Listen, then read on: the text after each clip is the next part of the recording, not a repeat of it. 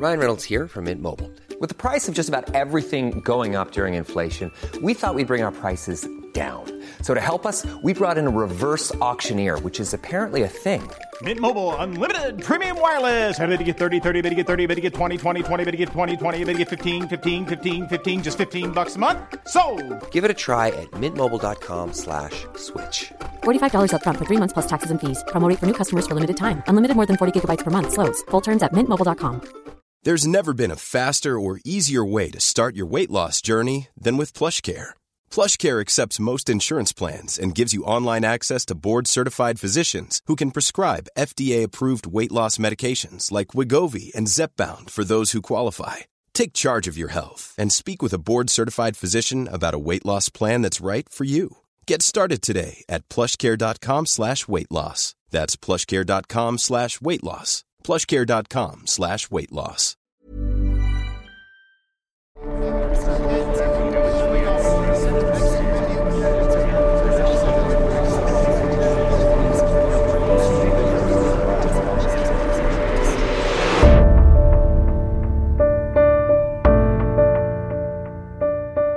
Hello, and welcome to A Thinking with me, James Harding. Cancel culture. Good grief. Cancel culture is a quick way to a long argument. It's one of those subjects that's ill-defined and easily seized upon, one that fires up fierce disagreements with little time taken to check the factual details. Come to think of it, it's the kind of subject that's made for a thinking, the open discussion at the heart of our newsroom here at Tortoise, one that's designed to get to a clearer sense of what to think. Because as likely as not, you might already have a strong view about J.K. Rowling's tweets about trans women, the Twitter storm it unleashed, and those in the film and publishing industry that refused to work with her. You might have seen the letter from 150 plus of the literary great and good in Harper's Magazine last year, talking about a culture that intimidates freedom of speech and thought. You may well have a view on the defenestration of James Bennett by his own colleagues at the New York Times after the paper ran an op-ed by a US senator calling for the National Guard to be brought out onto the US city streets amid the Black Lives Matter protests last summer. But A Thinking is intended to cut through that. It's intended to be a forum for civilized disagreement, a place where we can try to figure out what we think of these contested, complicated issues. And in this series of thinkings, we're trying to make sense of the battle for truth. We revisit one story in the news to learn what it tells us. Today, it is in fact the news story of a newsroom itself. Suzanne Moore and The Guardian, cancel culture and the new dynamics of protest. Hello, everyone. Hello. Hey, Amber, how are you? Very well, thanks. Is that Matt? Yes, Matt. It is, yes. Oh, how are you? Hello, Ash. Hiya, how are you? Hi, Suze. Hi, everybody. As you're going to hear in this thinking, there are some circles you just can't square. Cancel culture does wrest the mic from the powerful, and as such, it is an effective modern tool in the much-needed arsenal of dissent and protest. But there is, I think you'll hear, too great a cost in inhibiting honest debate. It's borne most by those who aren't in power, by those who most need the rights to freedom of speech. And you'll hear too that most of the time, cancel culture is just a lazy shorthand. It's not a culture, and frankly, people aren't really being cancelled. But it is still a front line in the battle for truth. In a moment, I'm going to ask my colleague, Nimmo Omer, to just spell out exactly what happened. What were the stepping stones to Suzanne Moore's leaving The Guardian? And then in a moment, Suzanne Moore is going to join us. So too is Ash Sarkar, who's a journalist, an activist, and an editor at Novara Media. Are we allowed to do swearing? Because I'll clean up my act if not. As you know, you can't take Matt D'Ancona anywhere. So yes, of course you're allowed to. Of course you're allowed to do swearing, preferably generally rather than at people in particular, Ash. But yes. Amber Rudd, the former British Home Secretary, is here. She is also famous for many other things, not least being cancelled from an event at Oxford University. It is very possible, although not certain, that at 6:30 Amber Rudd has to go and speak at an event of Cambridge University.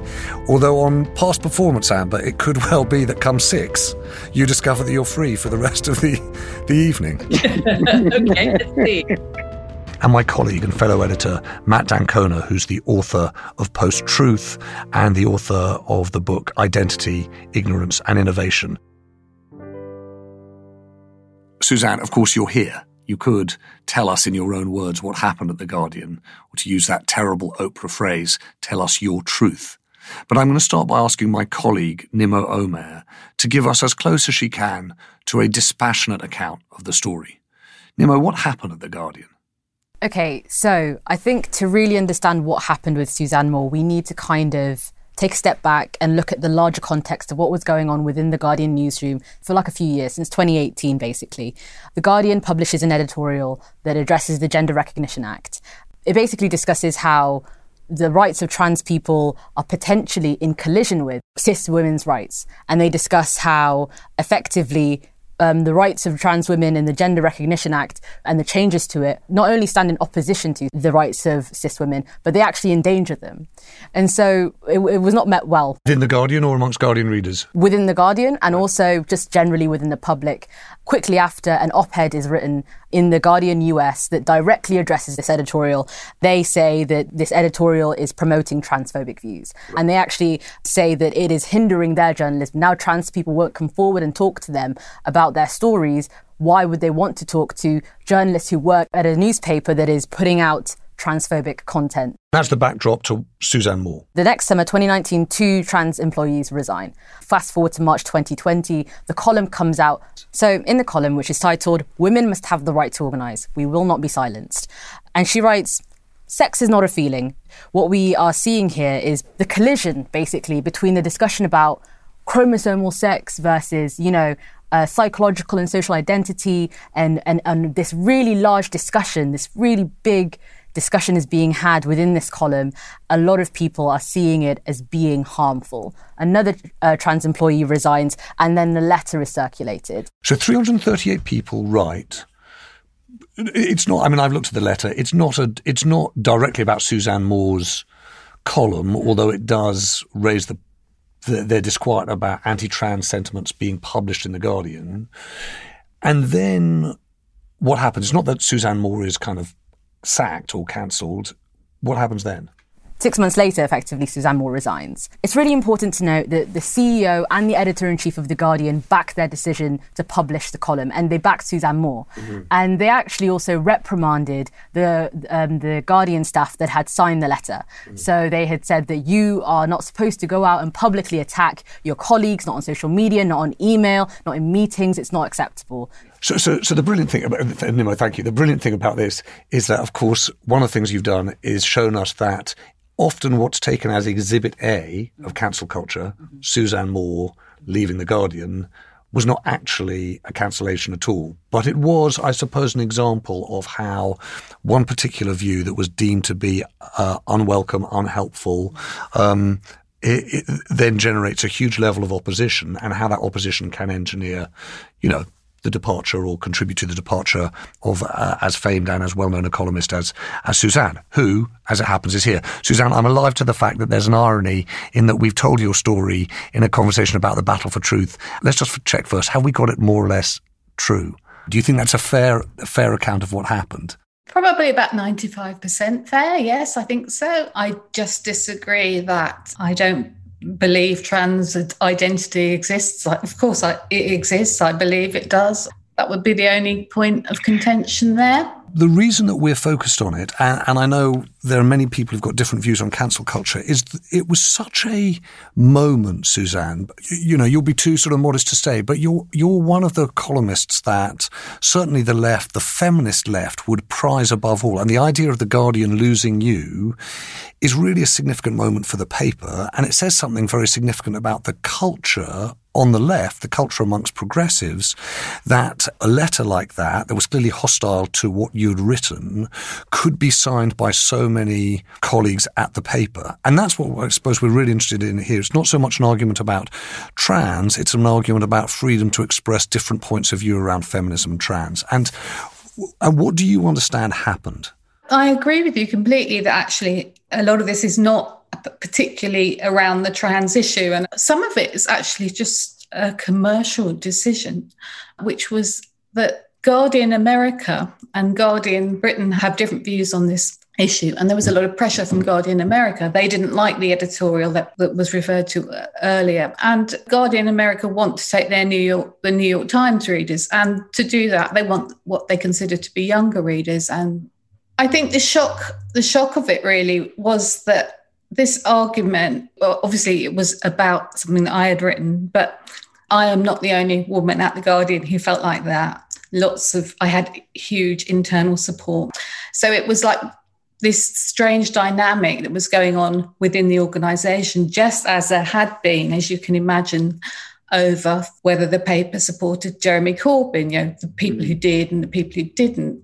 And I sort of feel that some of this was slightly fallout from that, actually, because the left, having not just lost, but lost so incredibly badly, decides then to really sort of drill down on an issue which I think really affects a smaller number of people and is very resolvable. I don't feel this is a kind of Israel-Palestine, oh my God, this is going to go on for years. I think that we are sort of on the same side. Bridges can be built, and I think that the conflict can be sorted out. What saddens me is that on all these issues that have sort of broken the left, whether it's not the denial around anti-Semitism or this issue on trans, if the left doesn't talk about these difficult issues and have the fight amongst itself, the right will take it. It's really important to go to difficult places as a journalist, and it's really okay to disagree. And what was shocking to me about their letter was, I've worked for the left-wing press. I started off on Marxism Today for the Communist Party. I've worked at the Mail on Sunday. I have had stand-up rows with colleagues, where we almost killed each other and sat beside each other the next day. What I hate about this kind of, if we're going to use the word cancel culture, is that it is done via social media and it is done in this kind of anonymous way, and it's very performative. Now I have to keep reading about myself that won't she shut up about being cancelled? She's got a newspaper column, won't she? I was never cancelled. I was never silenced. But certainly it was made clear to me that, and to many other women on the paper actually, that this view that biological sex was real was not going to be really backed up by the editors. And as a journalist, you do feel that you want your kind of editor's support when the going gets tough. And that's, I think, I didn't feel I had it really. She took me out for lunch and they all patted me on the head and they didn't want me to go because obviously that didn't look good. But at the same time, every time I tried to write anything else around that subject, no one was keen. And the argument, just because you don't let people, just you don't let columnists write what they want to write, the argument doesn't go away, does it? Suzanne, thank you. I'm going to come back in a sec. But Ash, what do you make of this? And do you understand why? I grew up on the newsroom of the FT. The truth is there were fair few people who'd also come actually out of Marxism Today. There were fair few Marxists on the newsroom floor of the FT, and they disagreed passionately with almost every op-ed, let alone every leader column in the FT. But part of the culture of a newsroom was that it was a place that that welcomed unwelcome views. And so, what do you make of the response to what Suzanne wrote? Well, I think we've got to also take a step back and examine the framing of our own conversation here. So, for instance, James, you said that really this isn't a debate about trans issues. This is a conversation about the culture around feminism and the discussion of the trans issue. Now, how many transgender people are part of this conversation right now? I'm going to go with 0. So that idea tells you a bit about how we are defining who is being silenced and who isn't, right? There's a whole group of people who are excluded from this conversation already. So we're kind of playing into, I think, the turbo marginalization of the group who are being spoken of by framing what's going on here, which is a contested, polarizing issue as itself one of silencing. Because I'm hearing this really generous and nuanced account from Suzanne. And I'm thinking, okay, so what happened was that Guardian staffers wrote what looked to me like a very cordial letter, not a hostile one, but one which was impassioned and forthright about the areas of dissent with what they thought was the Guardian editorial line. Didn't mention Suzanne by name. And also you had the support and continuing employment from your editor. To me, that seems like actually a really good way of handling a contested, painful and polarizing issue. So I'm unsure about how this gets sucked into a conversation about freedom of speech and the suppression of freedom of speech, because what I'm seeing here is a lot of people exercising their freedom of speech, regardless of whether they're in a columnist role or not. One of the things that I saw from a different Guardian columnist as a response to the letter about the Guardian's editorial line on transgender people was, if you disagree, don't write a letter, write a column. Well, not all of us are fucking columnists. Some of us do the admin, some of us do the typing, some of us do the photocopying. And I believe that those people are just as entitled to express themselves, to organize politically, and to engage with the values and public-facing direction of their organization. And Ash, I suppose, just to understand your point, the issue that you raise about who's involved in this conversation, who's involved in all of those broader conversations, I think there's a question here which is, you can understand, I think no one's disputing that there are trans people who passionately disagree with what Suzanne Moore wrote, and that there are many people who support those trans people passionately disagreeing. The question is whether or not in that disagreement it should be the case that a newspaper or newsroom inhibits someone from writing those things because a large number of people don't like them or don't agree with them, even if there's a majority of those people, which in this case it wasn't. But even if it were, what's the right or the role of someone to have a very unpopular view, and what's the balance and the trade-offs between the impact of that point of view, right? And I do take seriously the impact that that point of view has, and the importance of being able to air it. Culture changes, I think, rarely through agreement and often through polarization, conflict, and then winning over the undecideds. That's how political culture changes.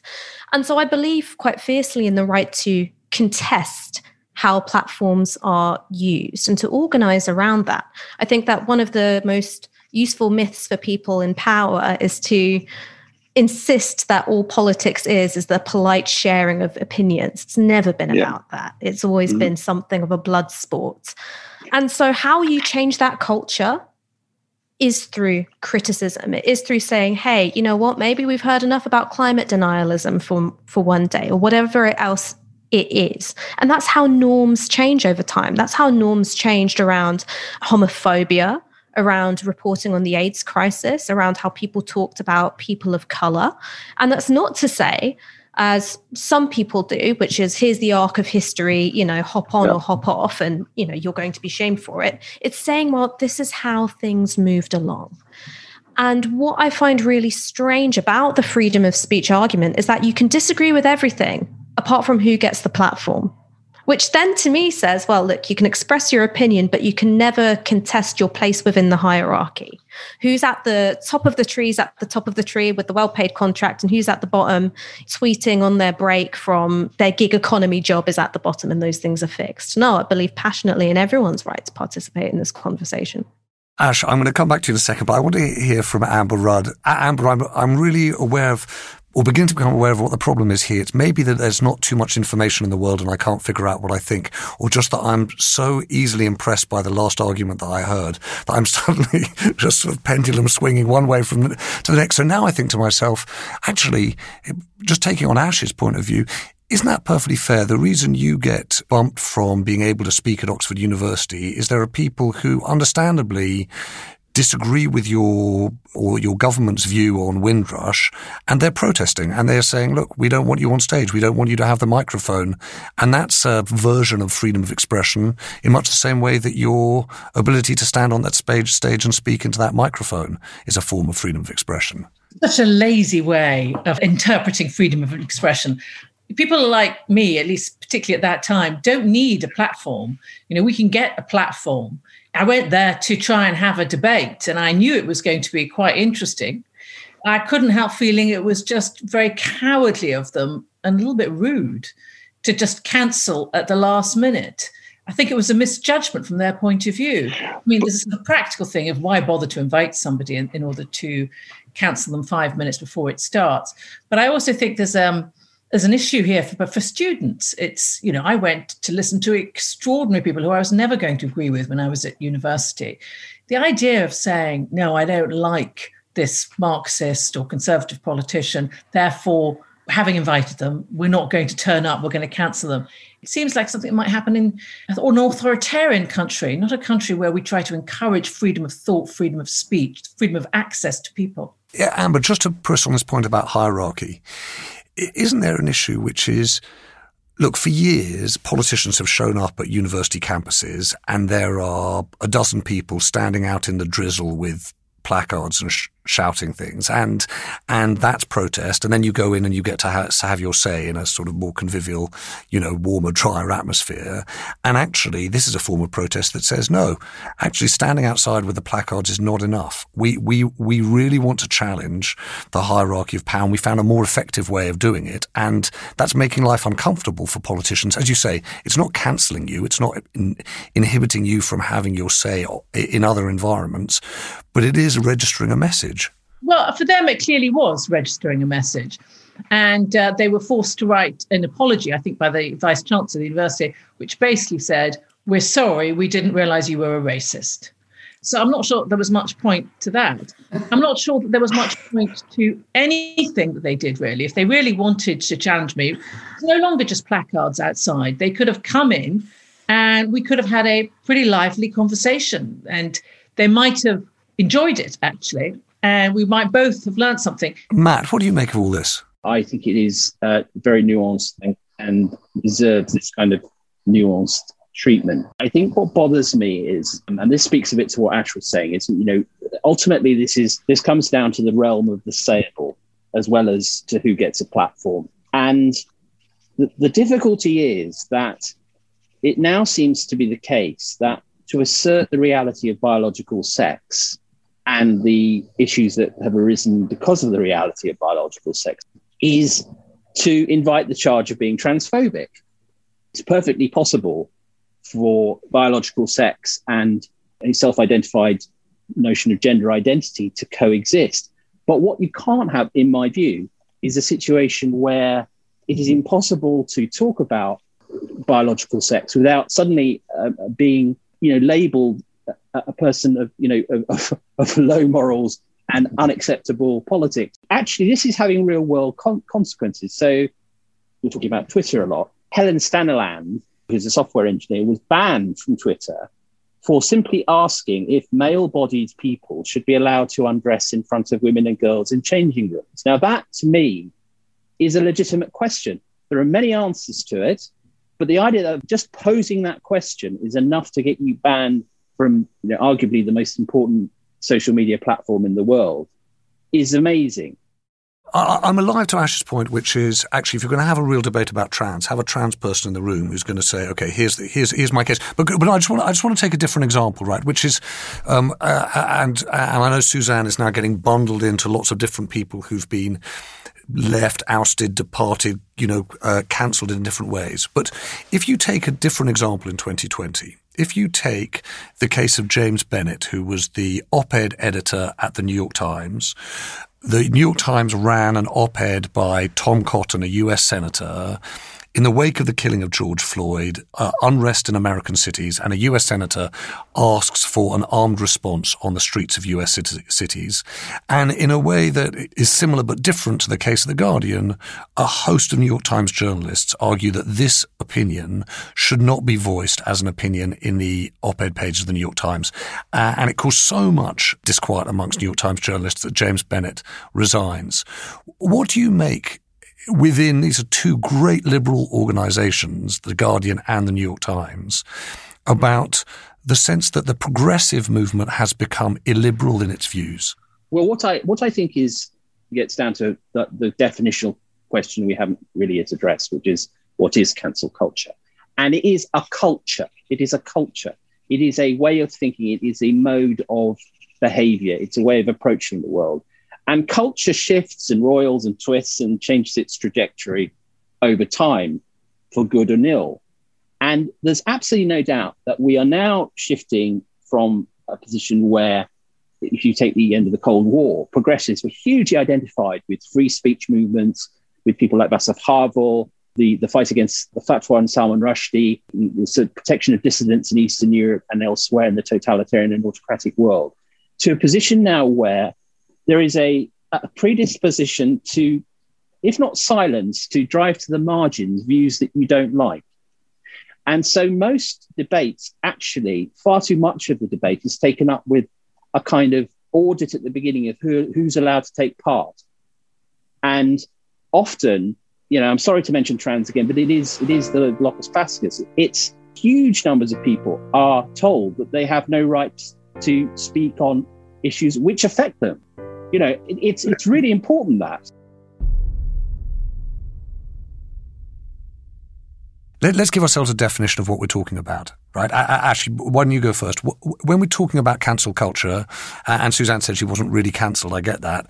What are we talking about? What do you think cancel culture is? I've got 3 definitions of cancel culture. Definition 1, cancel culture is the fastest way of getting on the Today programme. Definition 2, marketplace of ideas is when I tell you to shut up, and cancel culture is when you tell me to shut up. Mm-hmm. And definition 3 is that cancel culture is a name that is given to informal processes around articulating disapproval of who gets a platform and a prominent role in public life. The marketplace of ideas, you telling me to shut up, me telling you to shut up, and disapproval, right? What's interesting there, in both cases, in both of your definitions, no one's actually being cancelled. You're telling me to shut up. I'm telling you to shut up. You're saying you don't like what I think or say, or you don't. But it's a mechanism of disapproval. It's a mechanism of dislike. It's not a mechanism necessarily of silencing. Well, so here's the thing, is that I think that something terrible happens to language which has emerged in a kind of lightly ironic way in the internet, and then journalists get their hands on it and flog that dead horse. So cancelling emerged as part of African American vernacular, and it had this kind of lightly ironic content. It was originally used for things like Taylor Swift is cancelled when Kim Kardashian exposed the voice notes. It's a kind of playful idea that you can cancel people in their careers like you can your Netflix subscription. And within that is a kind of awareness that that's not possible. There's an element of spectacle, of, yes, there is a crowd mentality, but in its original use, there was a kind of a self-ironizing content. And then what happened was, and I do think that this is why journalists shouldn't be allowed on social media. That's my most authoritarian opinion. And that's because they ruin all the good memes and they ruin all the good slang. Journalists get a hold of it, and suddenly it becomes a term, I think, to load the discussion. So we're not talking about a debate of who gets to have that prominent role in public life. We're actually saying that those who are my detractors are already illegitimate because they are trying to cancel me. Amber. I don't know whether you heard Hillary and Chelsea Clinton on trans issues. It's such a generational issue. It's just extraordinary. People who think, as Ash does, and people who think, perhaps women particularly, who, like me, who, as Matt put it, and Suzanne put it so brilliantly, is that we believe in both the dignity of transgender people and also biological sex of women. And it's as though we're being told you can't do both. And I don't really understand that. But my definition is, which is a bit lighthearted, which maybe I'm just not taking it seriously enough, is like in school, it used to be someone gets sent to Coventry. It's a sort of childish response to people not liking their ideas and refusing to debate them. Well, thank goodness we have the confidence to be able to debate them sometimes, James. Sent to Coventry as being better than being sent to Jamaica. And I do think that this is relevant, actually, is about people's right to articulate disapproval of who gets to have a role in public life. The hostile environment is still a reality, and I do think it's quite central to this conversation. There's a level of self-indulgence of all of us who've got these, big platforms presenting ourselves as somehow hard done by, and separating that conversation away from the impact of what we've done with our platforms and what we've done with our positions in public life. And I think when it comes to the hostile environment and Windrush, I find it sticks in my throat a bit that we are having this conversation as though there's not a legitimate case to be made, that after overseeing such a scandalous crime against the human rights of Black British citizens, overseeing their wrongful deportation, that there might not be something legitimate in saying, you know what, maybe you don't deserve a prominent place in public life. I think there's a perfectly legitimate argument to have. Well, Ash, you didn't have to join this conversation either. Perhaps you should have cancelled me before. But Ash, wait a second. I want to hear from Suzanne. I'm finding myself in and out of agreement with everything that people are saying. So, I'm not perhaps the monster that people think I am, but I don't want to be melodramatic here, because I know that any woman in public life, and I know Ash and I know Amber probably have experienced it. I've actually had 7 years of death threats. My children have been threatened. The police have been involved because of my views on this particular issue. I mean, I'm used to death threats because I'm very, very old. I used to get them from Combat 18, and that they used to bother to write letters to me and then phone me up at home, and I had a panic button. So there's cancelling, which is, let's just have a jolly old debate. And then there's a real attempt to stop you speaking. And for me, the point at which that I did go to the police was when they were saying that my 11-year-old needed a good fisting and that they were going to do that. Okay, that could be just some idiot in their bedroom. You never know. You never know. If the police dealt with everything like that, they would never do anything else. But there is a real attempt to silence women. I'm not cancelled because, as Ash is pointing out, I have a privileged position in the hierarchy. I own my privilege. But every day I get emails from people who are doctors, nurses, teaching assistants, social workers who want to say certain things, who are uncomfortable about things that are happening in their workplace. Well, they daren't say it. Those are the people that I feel in some ways are being cancelled, but we never know their names, because they're just scared that they might be going against, say, the Stonewall advice that is given to most of the public sector, or for instance, that's a very powerful lobby group.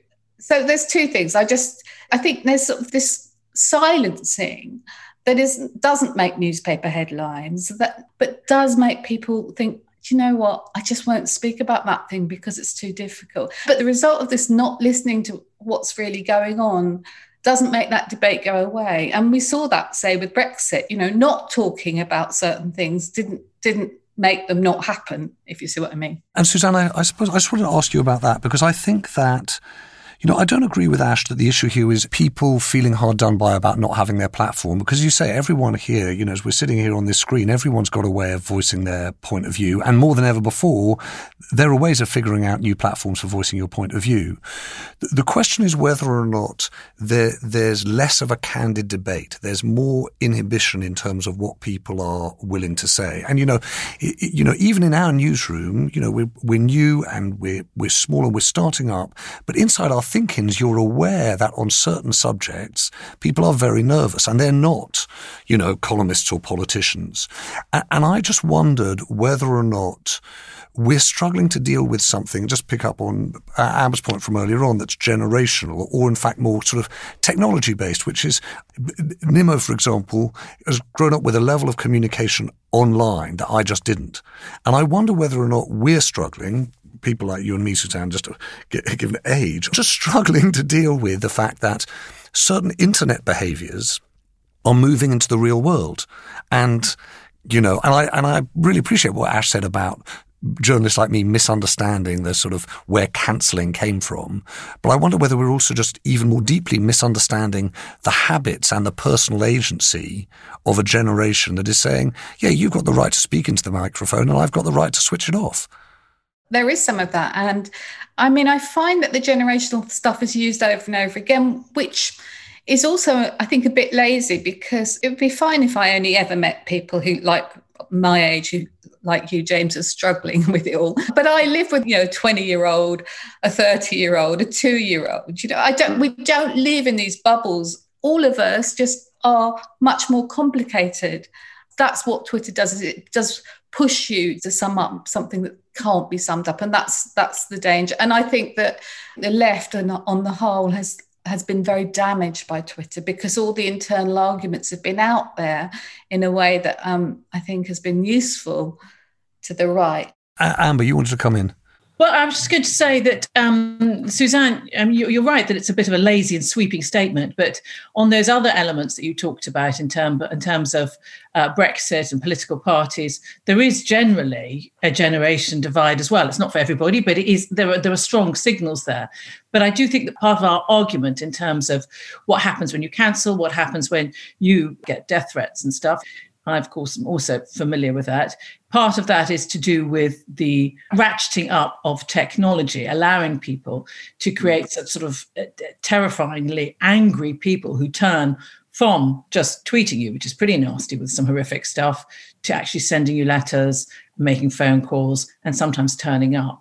And I think that the whole social media exchange of people's views can stir up anger and hatred much faster than we're used to see. And that has consequences for people as well, and leads to people not wanting to talk about it. Like you described, some of the people, the people like nurses and doctors who just don't want to put their head above the parapet because they don't want to have people attacking them. And it's completely understandable.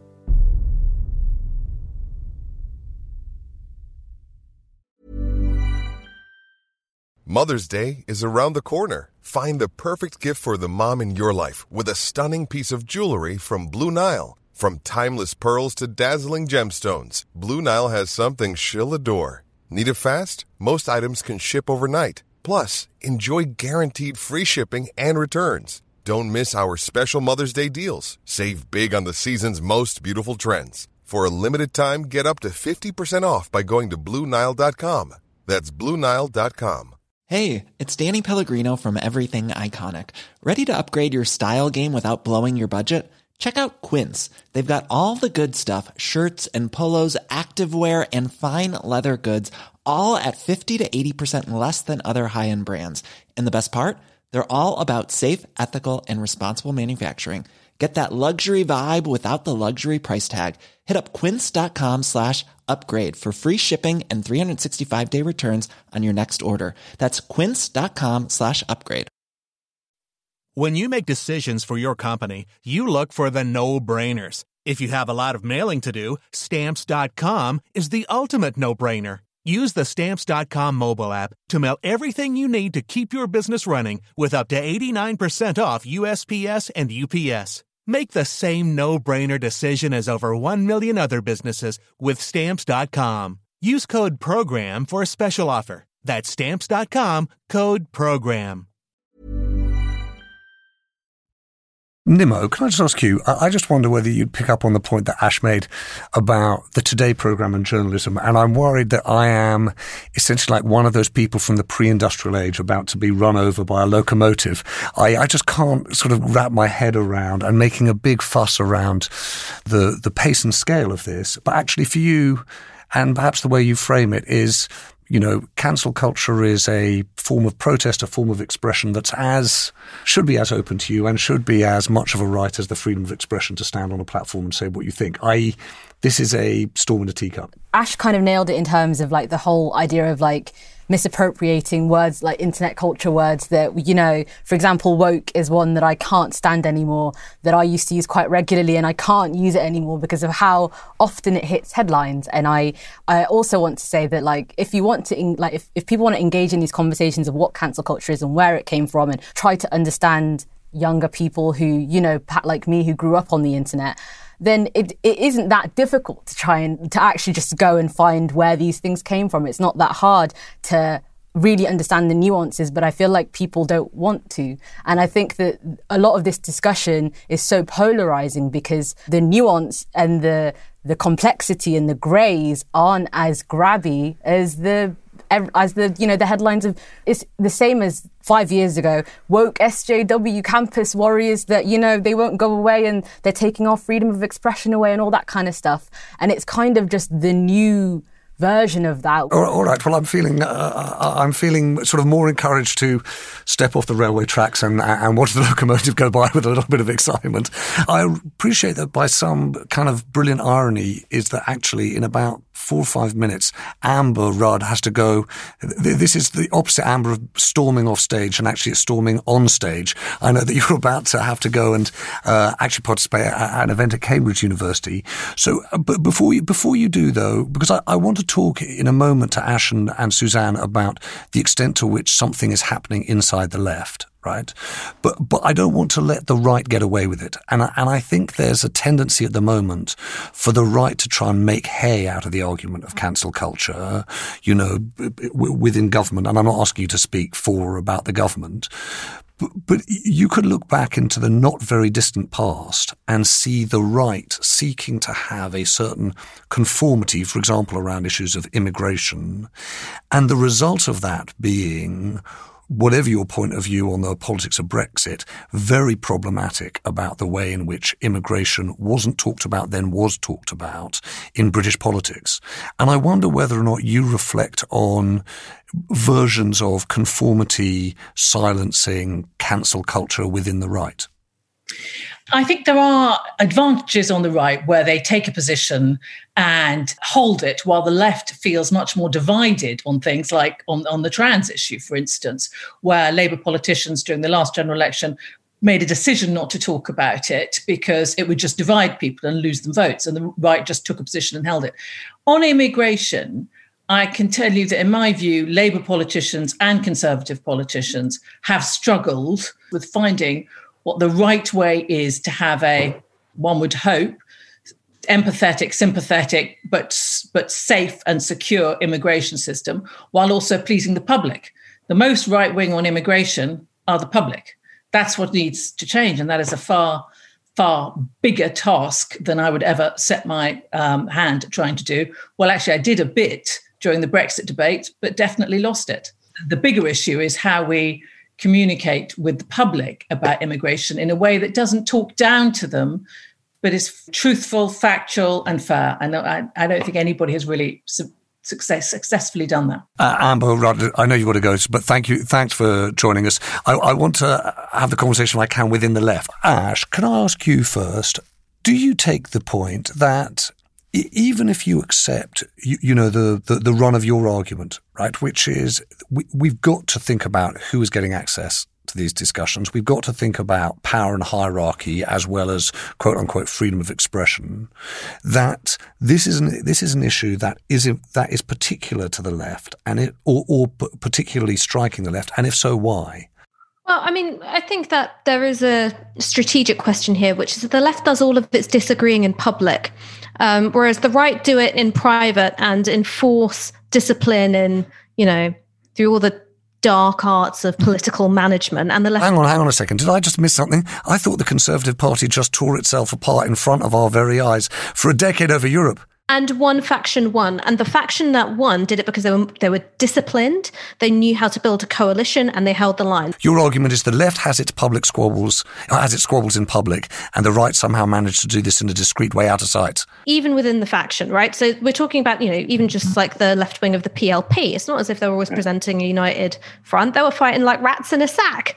The left needs to sharpen up and realise how to present something that's public facing and looks coherent. In terms of dealing with freedom of speech, what I would actually say is rather than opposing freedom of speech and responsible use of platform, I believe in situating freedom of expression within a network of other rights. So you've got to think about the rights of others to live their lives in dignity and peace and safety. You've got to think about political expression not just being a right to pop opinions into the ether, because that's not only what politics is, but the right to organize. So I think that what's kind of funny about how we have this conversation is that we would just talk about immigration policy as if it was a matter of opinion. It's not a matter of opinion. It's a matter of how the state works and how institutions function. And so how do you want to go about changing how those institutions function? Well, that's political organizing. But there is something really significant that's moving here, isn't there? Which is that historically, progressives, if you think back to the 60s and 70s, civil rights movements, these were enshrined in laws and rights. The real progress was A, the legislation, and then B, the implementation of those laws. And the heart of them was the respect for those rights. The question I've got is whether or not something has moved in the balance of priorities on the left between rights, individual rights, particularly that individual right and freedom of expression, the right to say things that are unpopular, the right to say things that might even transgress or offend, versus the priority to stand up for the marginalized, to address the problems of the power gap. And there are trade-offs always. And what I'm asking really is whether or not you think a trade-off has happened. Well, I think two really big things happened. And this is why the left doesn't feel so comfortable talking about freedom of expression. And I think that's a mistake. I do think we really need to talk about freedom of expression.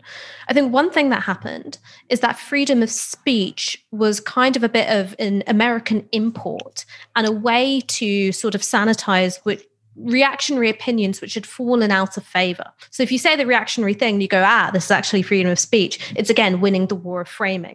And I think that left a lot of people who are progressives or on the left a bit queasy about using this concept, as if it had been sort of tainted. And then the other thing that happened, I think, is because there emerged a discourse around thinking about things structurally and thinking about the ways in which structures speak through you, is that it then became, I think, quite difficult to escape that and to then think about pushing opinions forward, thinking about the dialectic, quite frankly, and how ideas develop and transform. And I think that there's a way out of this. Okay, good. Hallelujah. What's the way out? When I look at how the parameters around freedom of speech are being set, it's in quite an unattractive way. So when I look at the Free Speech Union or I look at somebody like Toby Young, there's a definition of freedom which is basically the freedom to offend. What a level of cruelty must we allow in law? And of course, I think people should have a right to say things which are offensive. But fundamentally, I don't want my freedom to be predicated on how much do I want to be a prick to people. Unless there is a freedom to offend, that freedom is meaningless. Hold on, Ash. Pass the mic a bit. You can't say, well, that freedom nestles within other rights without accepting that you're going to substantially curtail that right. And unfortunately, and I share your distaste for the way that free speech has been colonized by the right, but one of the reasons for that is that the left has left that terrain so vacant. It is the case that free speech underpins all other rights. This was the great insight of activists like Frederick Douglass, W.E. Du Bois, Martin Luther King, Congressman John Lewis. They understood that if you give away that right or you start to curtail it with reference to other rights too much, you will be giving away a right that you might need very much in future. You talk about framing the debate. What is often described as the fetish of free speech can be bloody handy if it is enshrined in some form. But hang on, that was half of my point, right? Which is it's been sort of framed by kind of unattractive people in an unattractive way, but we can't let that be the end of it. Because I agree with you. I agree with you about the foundational nature of the freedom of speech, and that I think that the foundational nature of freedom of speech being the core of other political rights is phenomenally important. But thinking about freedom in a way which I think, yes, is nestled within these other rights and is nestled with the rights of others to a dignified life. And so that doesn't mean, I think, necessarily that you get rid of the idea that sometimes what I'm going to say is going to offend people, because of course, yeah, it is. And that's important. The idea that, men should be in relationships with men was once deeply offensive to people. And thank goodness that's generally changed. But thinking about how I think we express that freedom of speech as a freedom to care, to express our care, to express our love for some kind of collective, to express our love for individuals, to express our sincere belief in the betterment of human society, I think is a better way to get the left back on board than, I think, this relentless framing in negative terms.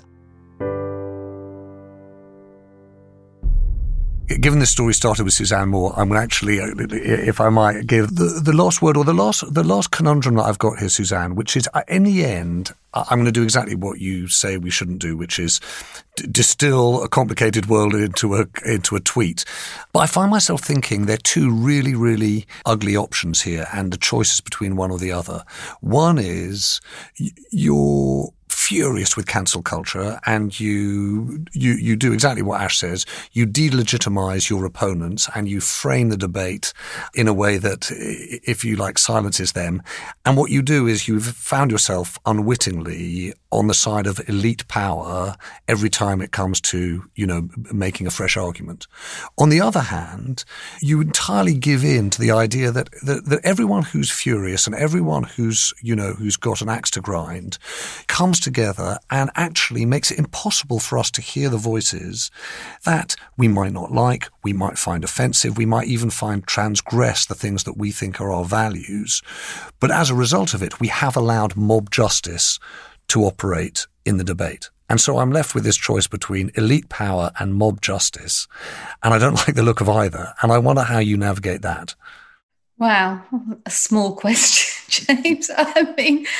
I think in relation to the left, much of what Ash said, I could relate to there. But the bits that I can't relate to are what I call, I guess, a kind of puritanical stance. Ever since I started writing, I know that I can write what I like in a right-wing newspaper in a way that I cannot in a left-wing newspaper. Now, why is that? What's that about? Is that about not offending people? Is the column that caused the fuss? Is my saying that I think biological sex exists in itself a heresy? I think we've got to be a little bit less kind of fundamentalist about our own beliefs, because I think that's where we're at the moment, or how it can see. When you're involved in these rows, there is simply good and evil. Whereas for a lot of these issues, certainly for the trans one, there are a lot of people in the middle, or people who simply want to ask questions who we don't hear from because they're frightened to speak. We should listen. It's a real cliche, but in the end, we have to listen. If you get on a bus and just listen to people, you just hear the complexities of how people think. They just do not hit these tick boxes that we're expected to hit. So I think the left has to be much cleverer.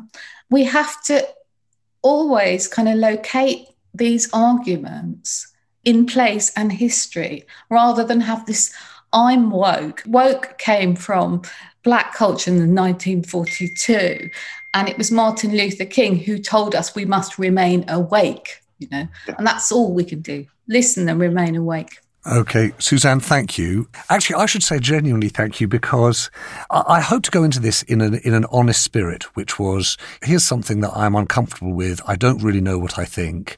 I had a curious experience last summer when that letter was published in Harper's, and it was you remember the letter, sort of everyone was in it, Michael Ignatieff and Yasha Monk and J.K. Rowling and everyone, and they'd written this letter.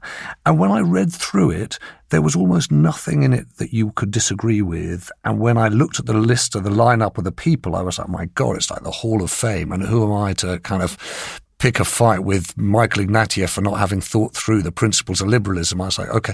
And yet when I got to the end of reading it, I felt deeply uncomfortable. Actually, we started this conversation trying to come to the view that I think could help you come to a clearer point of view. And for what it's worth, you have. So thank you. I will just summarize quickly where I come out thinking about this. One is, I feel liberated not to be afraid of modernity. What Nimmo said, which is, this is just, I just grew up on the internet. This is what it is. Don't freak out. It's helpful. I think, Ash, your point about the extent to which journalists pathologize memes is really helpful. And I'll just want to be aware of that. So that's one thing. Don't fear modernity. The second is, I can't get away from the thing, and I suppose this is addressed to you, Ash, I can't get away from the instinct that I have that when Matt makes the point about defending the freedom of speech when it's most uncomfortable is when it matters most, right? Is that I'm inevitably going to be drawn to the arguments of institutional liberalism, the arguments that defend rights, and when they're the most difficult to defend is when they're the most needed. And so I'm inevitably drawn to that. I also think that there's a sort of hysterical nature to this, journalists talking about it in the context of the battle for truth. This is a skirmish, right? This is not something that we need to get too worried about, because we're not talking about cancellation. We're talking about inhibition, and we may be talking about displacement, right? Particularly for people like us. But I am very persuaded by Suzanne's point, which is the inhibition of people who don't necessarily have platforms, who don't have microphones or don't have columns. And that I do think is something that matters, because it plays out in unexpected ways. But I suppose the fourth and final thing, which I least expected, is I actually come out of this conversation much more excited by quote-unquote cancel culture as itself a form of freedom of expression. I really do take your point, Ash, which is put the right of freedom of expression within the context of the right to organise, the right to protest. And if it is the case that in this last year we are both more aware of what technology can do and radicalised by what we've seen in the world, and this is a way of making those points, actually we should welcome that as part of the debate and not see it as the end of the debate. Suzanne Moore, thank you. Ash Sarkar, Matt D'Ancona, Nimo Omer, thank you very much for joining us. Thank you. Bye. Thanks so much for having me. Thanks. Thank you so much for listening to this Think-In. And if you want to come to a Think-In, if you want to take part in our efforts to understand and make the news, you can do that by becoming a member of Tortoise. You go to tortoisemedia.com, you sign up, and you can use my code, James50, to get 50% off. And when you do that, you can get all of our journalism, access to all of our podcasts and all of our reporting. And most importantly, you can come to the discussions that we hold, our open news meetings, our Think-Ins.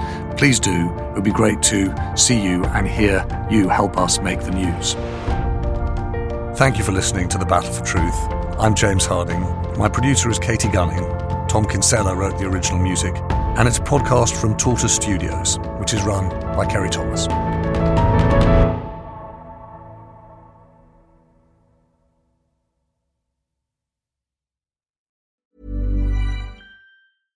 Imagine the softest sheets you've ever felt. Now imagine them getting even softer over time. That's what you'll feel with Boll & Branch's organic cotton sheets. In a recent customer survey, 96% replied that Boll & Branch sheets get softer with every wash. Start getting your best night's sleep in these sheets that get softer and softer for years to come. Try their sheets with a 30-night guarantee. Plus, get 15% off your first order at bollandbranch.com. Code BUTTERY. Exclusions apply. See site for details.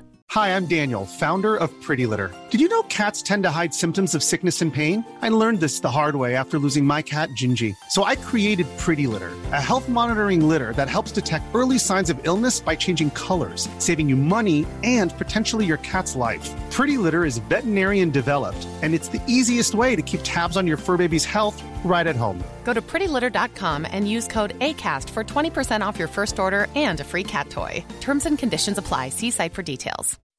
When you make decisions for your company, you look for the no-brainers. If you have a lot of mailing to do, Stamps.com is the ultimate no-brainer. Use the Stamps.com mobile app to mail everything you need to keep your business running with up to 89% off USPS and UPS. Make the same no-brainer decision as over 1 million other businesses with Stamps.com. Use code PROGRAM for a special offer. That's Stamps.com, code PROGRAM.